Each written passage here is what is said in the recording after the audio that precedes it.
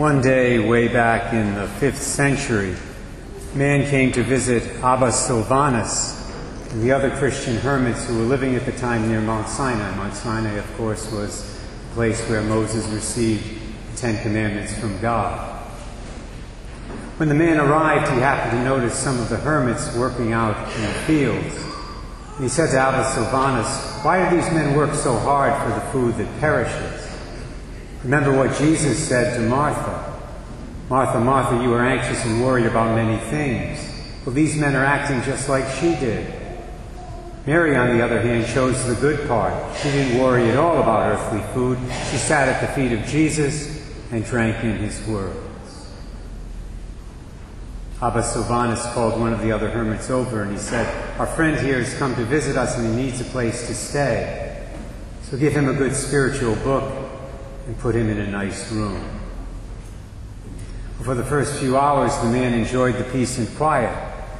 But after a while, he started to get hungry. He kept looking out the window, expecting somebody to come to call him for lunch or dinner. But nobody ever came.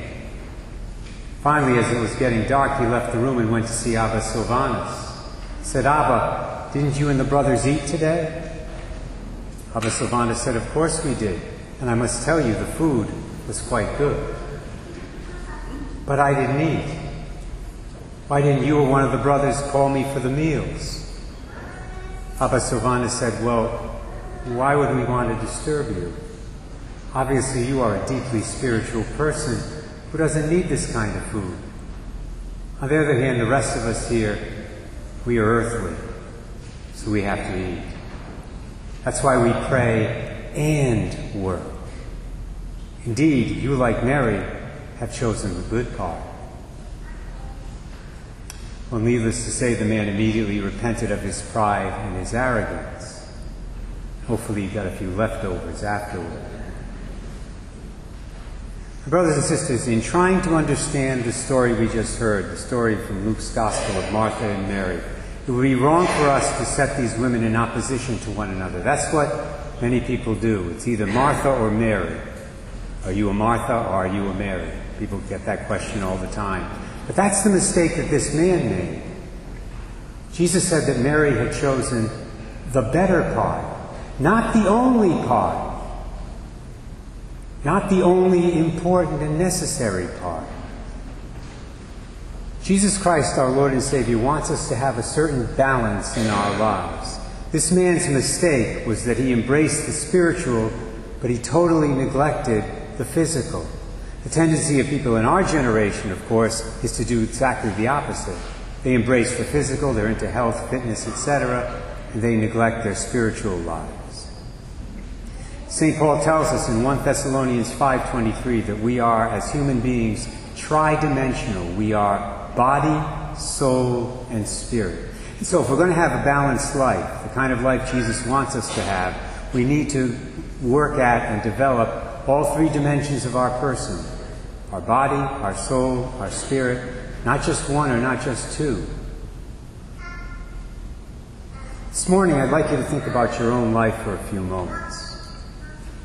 How balanced are you right now? How balanced is your life right now? I wrote down several points to help us in this reflection. So here they are. Number one, if you are too busy to get to Mass every single Sunday and Holy Day, then your life is out of balance.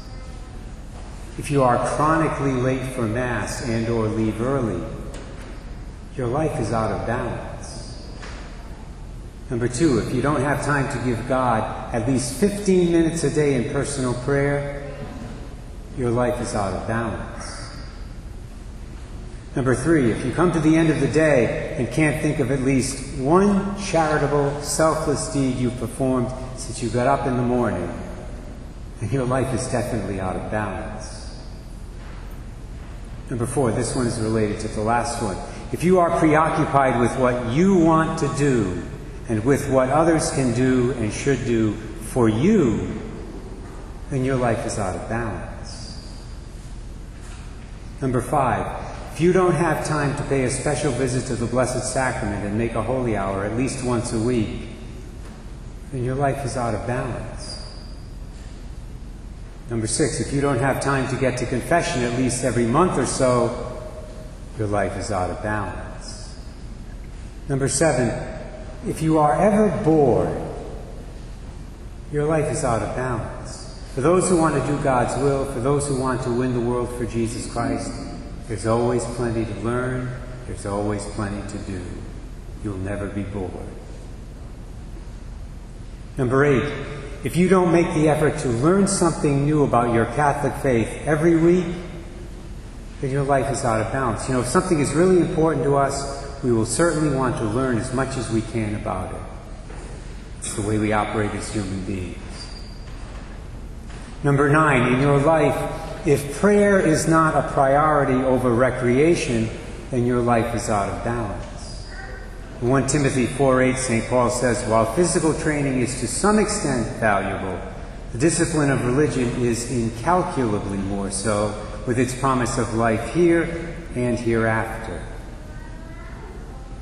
And finally, number 10, if you spend so much time in church or in prayer that you neglect your earthly responsibilities, especially the responsibilities you have to your family, then your life is also out of balance. In a sense, that's the error of the man who went to see Abba Sylvanus. So what's the Lord's message to each of us today? It's very simple.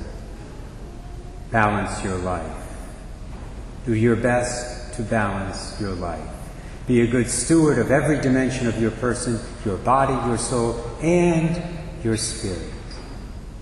And in the process, remember, it's not either or. It's both and. It's not either Martha or Mary. It's both Martha and Mary. It's contemplation and charity. It's prayer and action. Dear God, help us to achieve this very difficult but very important balance in our lives, because it's the balance that will help us to become saints. The saints you want us to be, the saints you call us to be, the saints you know we can be with your grace and help. Amen.